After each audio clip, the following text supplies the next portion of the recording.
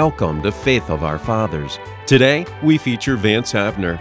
In Vance Havner's own words, he says, "Today, after 27 years on the road, 52 years in the ministry, and 20 books, I can only marvel at the way God has gone before me in this journey from Jugtown." A native of North Carolina, he began preaching at the age of 12.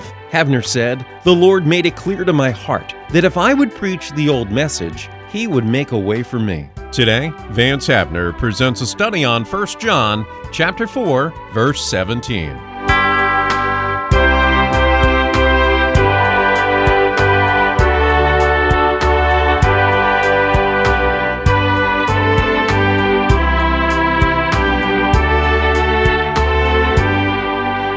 Nine little words that fall apart into three divisions of 3 words each.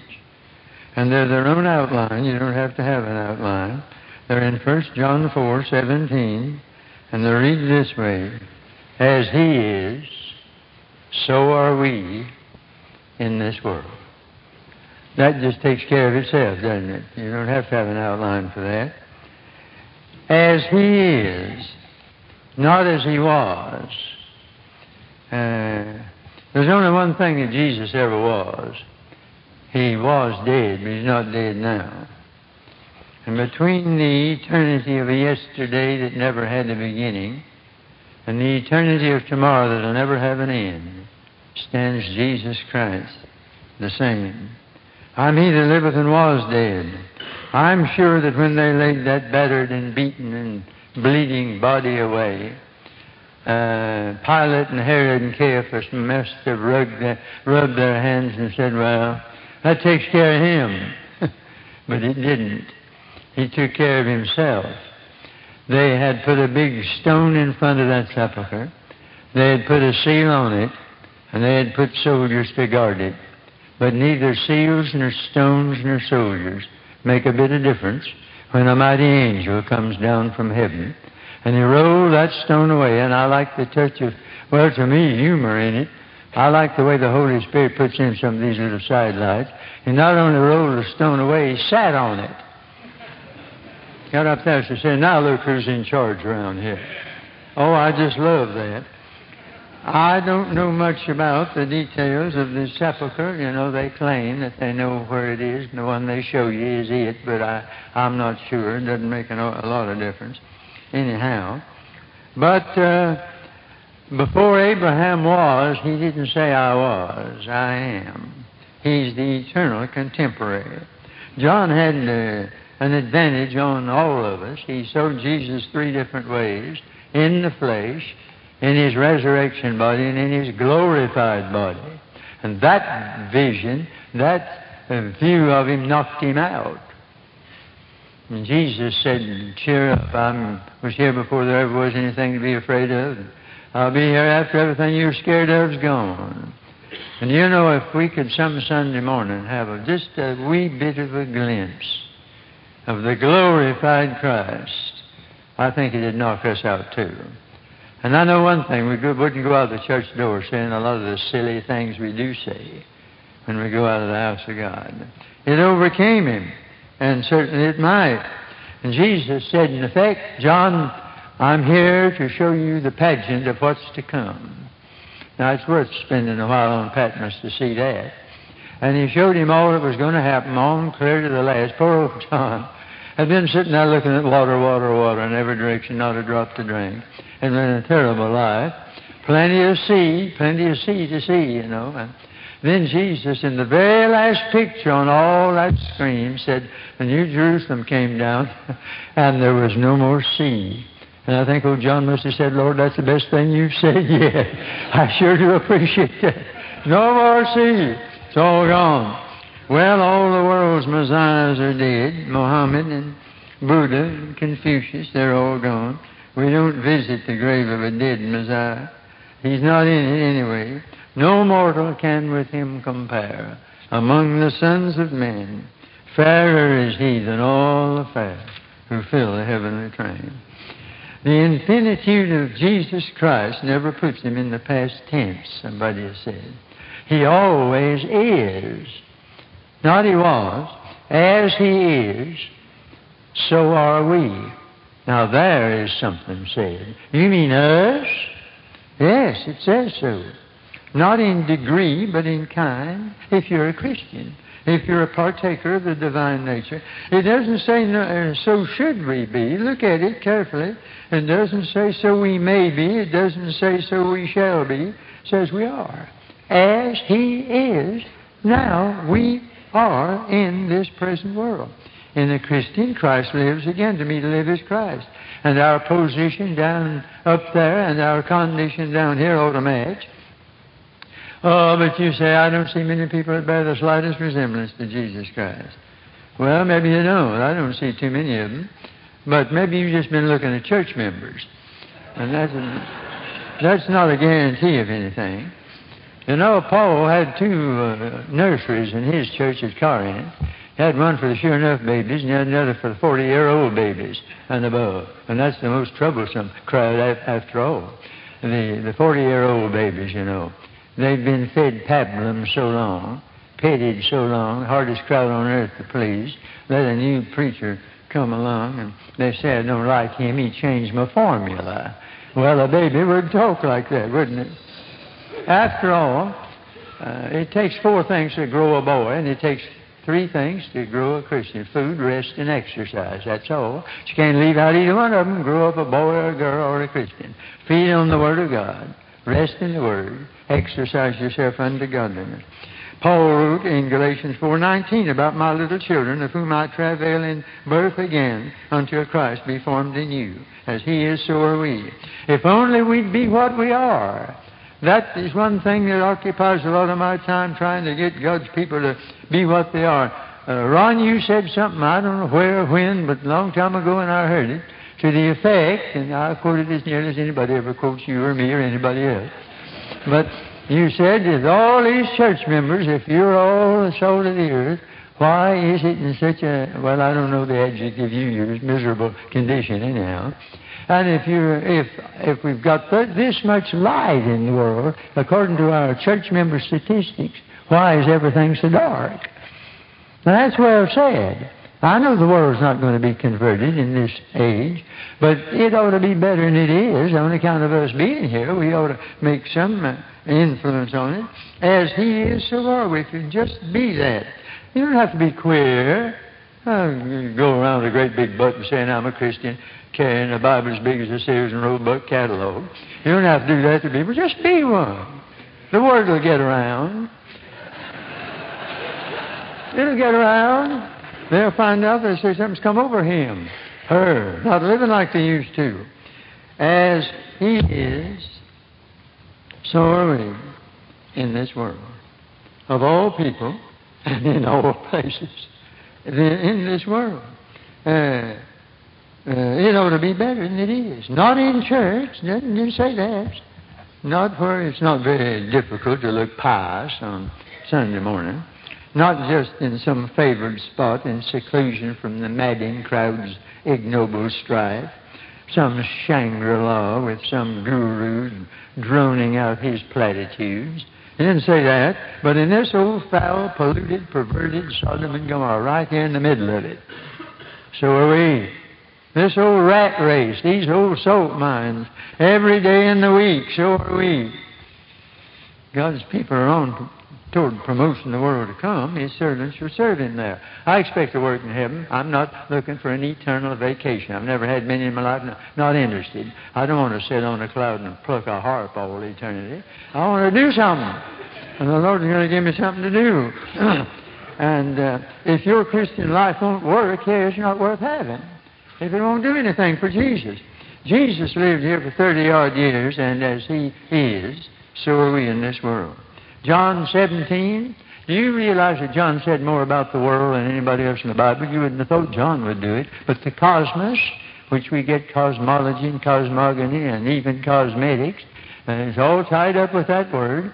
And he has a lot to say about it. And in the high priestly prayer of our Lord in John 17, Jesus said a few things that will forever locate you about worldliness. You don't hear much preaching anymore on worldliness. That's not because we got any less of it. We never had more of it. than we've got now. But it's not very fashionable to talk about it. Folks won't appreciate it. Somebody might walk out of the church.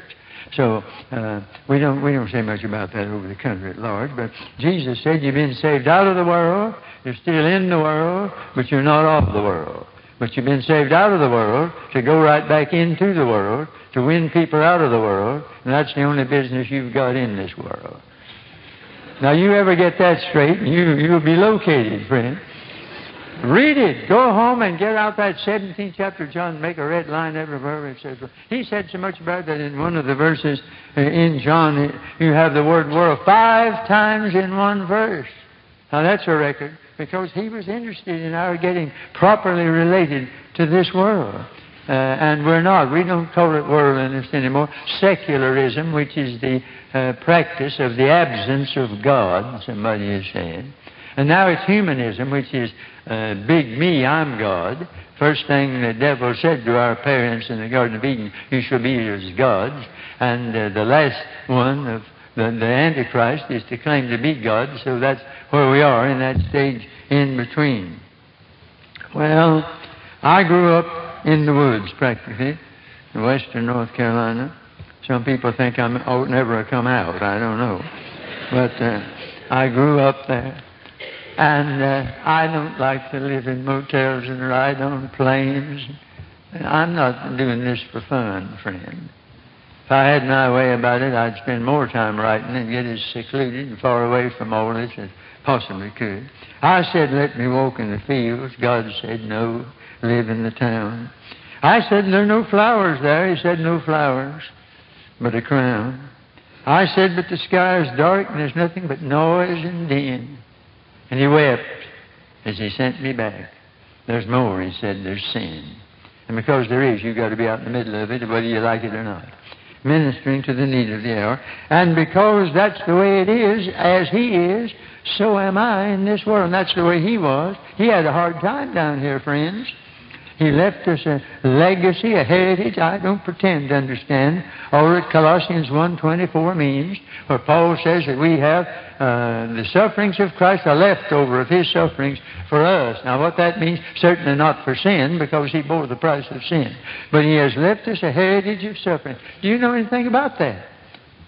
I almost have a chill when I see well-fed, well-clothed, well-housed Americans standing on Sunday morning in church, singing at the top of their voices sometimes, to the old rugged cross I'll ever be true, its shame and reproach gladly bear. I feel like saying, here we go again. Lord, have mercy on us. Faith of our fathers will be true to thee to death. That's Sunday morning. Most of them not true enough to get back for the evening service. Sunday night. There's a lot of hypocrisy in this sort of business. My wife's favorite little song was not one of the classics, though she liked that kind of music. But it was that little quartet number, This World Is Not My Home. I'm only passing through. This world has never been kindly disposed toward Jesus Christ, never will be. You say, well, if he'd come back today, we'd treat him better. We wouldn't do any such thing. If you want to find out how it is, you try being a genuine Christian a week. And you will find out that you are not white sheep among black sheep. You are sheep among wolves. That's what he called them. I didn't call them that. And that's what you're in the midst of today. If you live for Jesus Christ, we're in a generation of wolves. The culture today, that's what it is. What was Jesus like in this world? Some preachers would give you the impression that he went about quietly and didn't disturb anybody. Bless your heart, he was a stone of stumbling and a rock of offense. He said, I came not to send peace but the sword. I came to divide families, one member against another. He said that. And he does, by reason of the fact some will be loyal to him and some won't. And they were offended in him. I read, doth this offend you, he asked. He created a crisis everywhere he went. You had to take sides, one way or the other. And he offended the religionists, the crowd that led the movement that put him on the cross, went to church, read the Bible, prayed in public, all of them tithers, lived separated lives, tried to win others, and went to hell.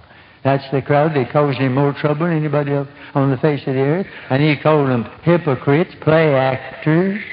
That's what the word means. You're acting it like the children playing funeral and wedding. He told about they're just going through the motion, playing church.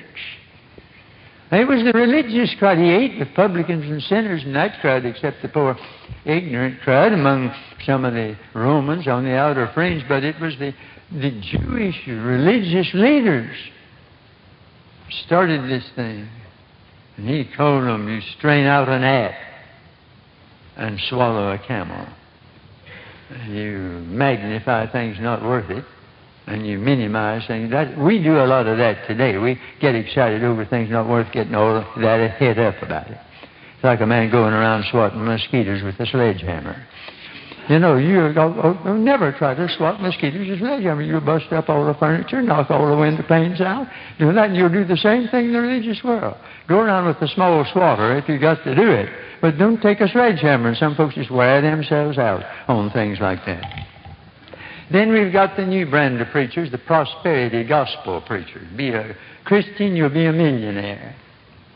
It won't work. Now, sometimes there are Christian millionaires, but I was brought up, any of you old folks remember the Horatio Alger little books a long time? I see a few in my bracket back there that remember them. Well, they're all alike. Boy starts work in the store and falls in love with the boss's daughter and marries her and gets to be president of the thing. It always ends the same way, awfully boring, but we ate it up in those days. Wonderful in a way.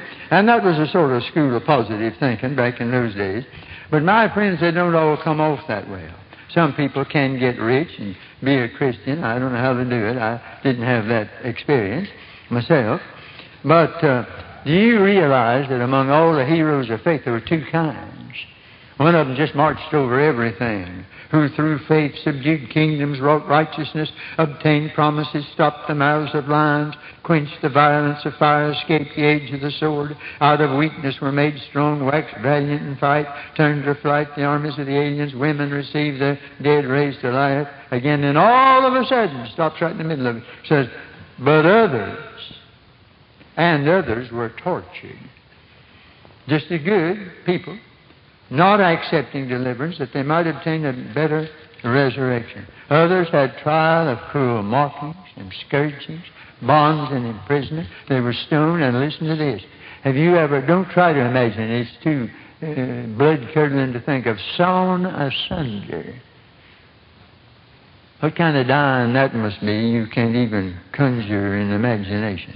They wandered about in sheepskins and goatskins, destitute, afflicted, tormented, of whom the world was not worthy. Wandered in deserts and mountains and dens, caves of the earth. And these all having obtained a good report through faith. They were just as good as the others, but they didn't fare so well. So if you start out and instead of getting rich, your blood pressure goes up and your bank account goes down and you don't know what's going to happen to you. Well, remember, they didn't all fare that way, my friend. I know some mighty good people that are having so much trouble that you can't believe. Well, are they Christians? Yes, and very good ones too. But out of the leading characters in the New Testament, most of them died violent deaths. Paul, Peter, James, John the Baptist, and my Lord tops the list. Violent deaths. God didn't say to Paul, now you've been faithful, and I'm going to remember you and put you on a pension, and you can get you a little villa down on the Riviera and write your memoirs. That's not the way it is in my book. Sitting around there waiting to have his head chopped off. So when you hear these fellows say that you'll get rich if you're a Christian, well, you will get rich in the Lord, but I'm not making any promises about anything else. There was a young man from Kilpeakin whose nose was as red as a beacon. But by saying it's white 30 times day and night, he cured it and became an archdeacon. I don't believe that. Have a bit of faith in that. Medals. Everybody wants medals today, but nobody wants any scars. We got more medals than we've got scars today. What scars have you ever suffered for Jesus? What is the reproach of the old rugged cross? It's the trouble that you have that you wouldn't have if you weren't a Christian. Have you had any? Persecution, criticism? It has to be something. What is the reproach? The scorn of being a follower of the Lamb. That's what it is. Amy Carmichael put it this way. No hidden scar on feet or side or hand. I hear thee sung as mighty in the land. I hear them hail thy bright ascendant star. Yet as the master shall the servant be, and pierced are the feet that follow me, but thine are whole. Can he have followed far who has no wound, no scar? That just puts me under conviction every time I read that. I've got a new song out. I don't know exactly how the words go, but the point is, everybody wants to sit at the table. Nobody wants to work in the field. That's a good one. They'll all show up at the communion, as some call it. They don't do anything for the Lord. The trouble today is that it is pretty well illustrated by National Geographic some time ago, and they're showing pictures of Rome. And they said, this is the Colosseum where early Christians died for a faith they now take for granted. Wow. That ought to put us in our place. And that's about the truth about it. What used to be fundamental, beloved, has become incidental. And it doesn't matter much. I can't help getting bothered about this sort of thing. We're majoring on the minor and minoring on the major. And we're not having an experience. We're putting on performances in church. I think of that Christian leader who went to one of these dry, dead, dull, dismal meetings one time, and the longer it went on, the worse off he got, that he finally just got on his knees, I think, said, Lord, this just can't be it. You ever have a spell of feeling that way? You ought to. I think of those missionaries over in Korea who preached and then said, now the meeting's over, and nobody left. And they said, you've got to go home and get your rest. And a spokesman said, how can we go? You told us that God so loved the world He sent His Son, and if we trust Him we could live forever. How can you sleep after hearing that? We go to sleep listening to it. All over America. The thing that bothers me today, I used to go down to Hampton DeBoe's Academy in Florida a lot. It was a home for missionaries' children, and in those days, missionaries had to leave their children there and go to the field and not see them maybe till they were half grown. Now, talk about a heart twister, that was it. Now, today, you fly over in a few hours. They're living over there. And I asked one the other day who does turn out to be, who's got the ruggedness for it in this generation. I've been wondering. I said, have we got whatever it took then to say goodbye to that kid and not see him again for years?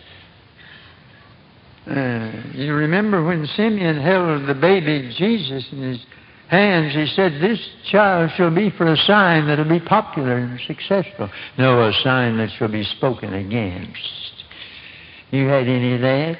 And when the Jews wanted Paul to tell us about your religion, everywhere we go, we hear it spoken against. My soul, we're wearing ourselves out to try to make it popular.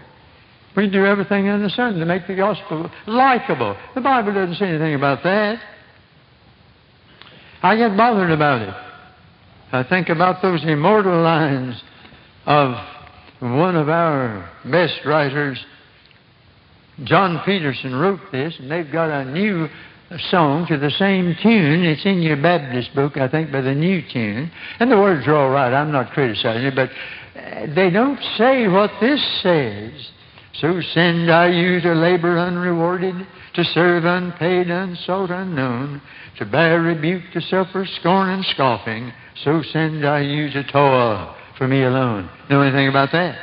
So send I you to bind the bruised and broken, or wandering souls to work and weep and wake, to bear the burden of a world aweary, to suffer for my sake. So send I you to loneliness. I know a little of that. And longing, with heart a-hungering for the loved and known, forsaking home and kindred, friend or dear one. So send I you to know my love alone. So send I you, young person, to leave your life's ambition, to die to dear dreams and self-will resign, to labor long in love where men revile you, to lose your life and mine. Think you'd want to tackle that. And the last one. So send I you to hearts made hard by hatred, to eyes made blind because they will not see, to spend though it be blood, to spend and spare not, so send I you to taste of Calvary.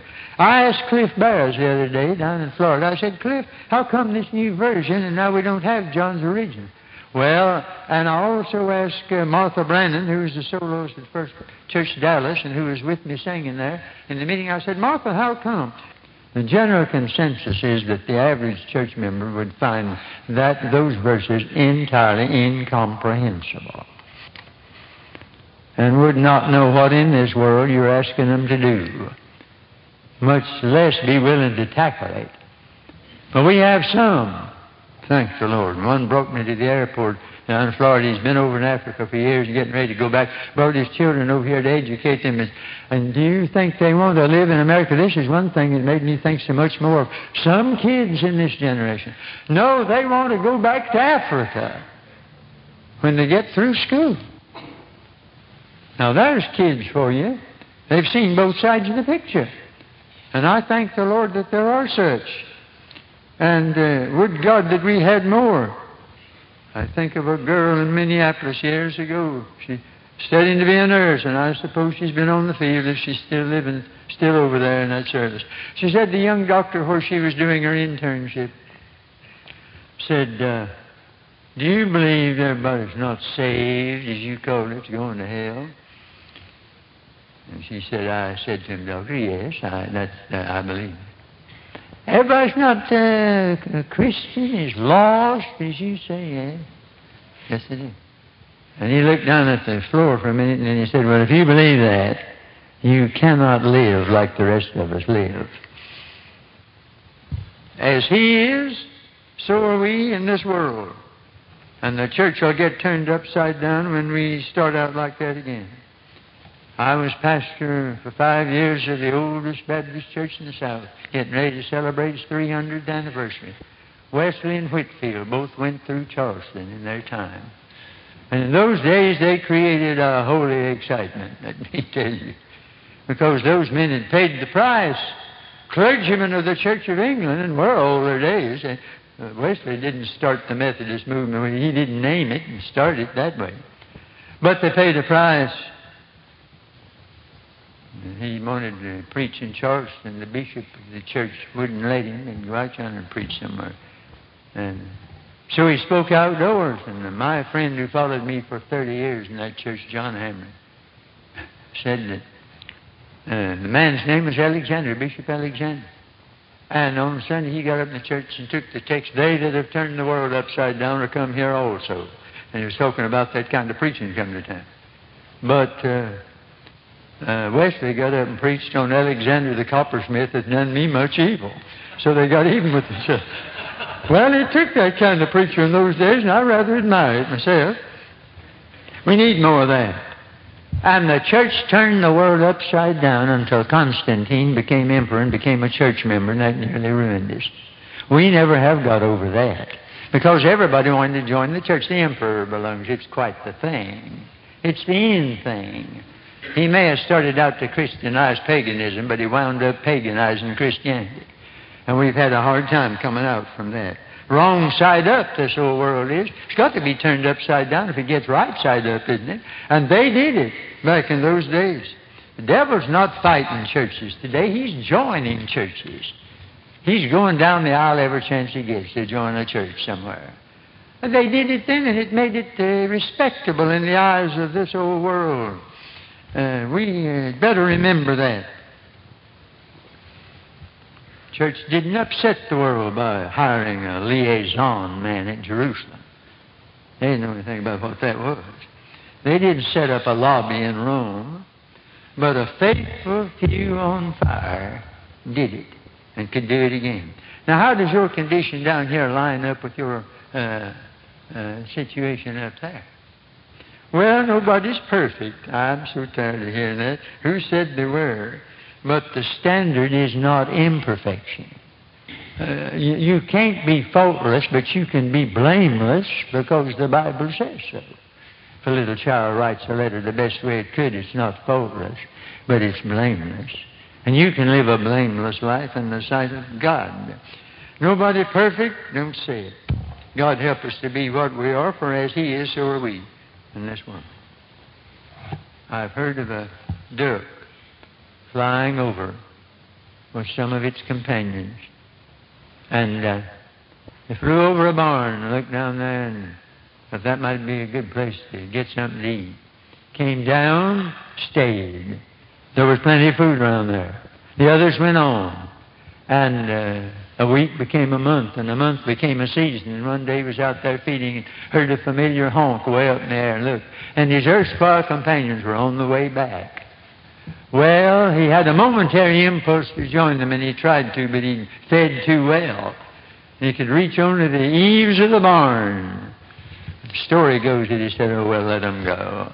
I'm doing well here. And the day came, they say, when you never heard them go over. If you don't watch it, my Christian friend, you get to fooling around with this world and feeding in the barnyard of this world, and I don't know of a better description of it today than that. And you can go to a good old meeting sometime, and when the saints are going home, and you will temporarily maybe have an impulse to rise up and join them. Lord, put my feet on higher ground. Maybe there'll come a tear to your eyes because you had enough religion and it woke you up again. But no, I'm not going to do it. I like it kind of out there in the barnyard. And so you stay with it. That old duck made that decision, and it didn't work. For the last time he went swimming, he was in his own grave. Oh, I heard that great black preacher preaching for Jerry Falwell a couple of Sundays ago, the black man from California. Preached on the road to the pig pen, prodigal son. It was terrific. He said, I never drank liquor but one time in my life. A bunch of us boys got some wine, found some wine, drank it, and all of us got sort of dizzy. And the word got around. I wondered what Mom was going to say. Said she didn't say a word for a couple of days. And I thought, well, now that's strange. But the day came, she said, I'm going to town. Won't you go with me? And I said, where are we going, Mom? She said, we're going out here to the slums. That's where you're going to end up anyhow if you keep on the way you started. He said, that's the last drink I ever had. Well, that may be one way to do it. I don't know. But if you ever catch a vision of what it is to be as He is, and that's what you are, and if you don't watch, some of you are going to go out and say, well, how'd you like the preacher tonight? Oh, if I could only get folks where they don't go out saying that, whether pro or a con. It doesn't make much difference. But was he telling it straight? If you think I am, what are you going to do about it? Do you accept your position with Him in this age? And will you live that way? Sandy Cove Conference last summer, I had an old boy there that the first couple of days he wanted to follow me around. I didn't know whether I ought to be with him or not. Weighed every bit of 300 pounds, and that made us look like before and after taking. But that wasn't the main thing. That old boy wanted to pray, and he wanted to talk about things of God, and I'd go to my room, and they'd come and knock on the door and say, Preacher, would you mind praying with me? And I began to inquire around there, and they asked him to pray in the meeting one night, and when he prayed, I said, he's done that before. He'd been one of the worst characters you can imagine. You name it, and he's done it. His wife had left him, he was living in sin. And then God saved him a year or two before that. Talk about saved out of the gutter. He was. And I got to liking him. Of course, he was a lot of help. We had a time getting in the dining room and had such a crowd, so I learned to put him in front. And boy, just like the Red Sea opening before Moses. But you know what? He had some stationery printed. He wrote me a letter. And he had printed at the bottom of every sheet of it, as He is, so are we in this world. And I said, well, bless God if old Mike like that, being what he has been. Now his wife's come back to him. They both work. They run a rescue mission up in Pennsylvania. And if anybody ought to know how to run one, he does. Oh, my friend. If we can get enough people to go out of church saying under their breath and in their hearts, as He is, so am I.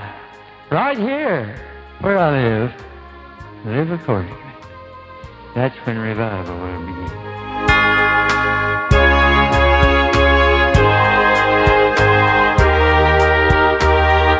You've been listening to Vance Havner. Listen to Faith of Our Fathers each Saturday and Sunday to hear more great 20th century preachers.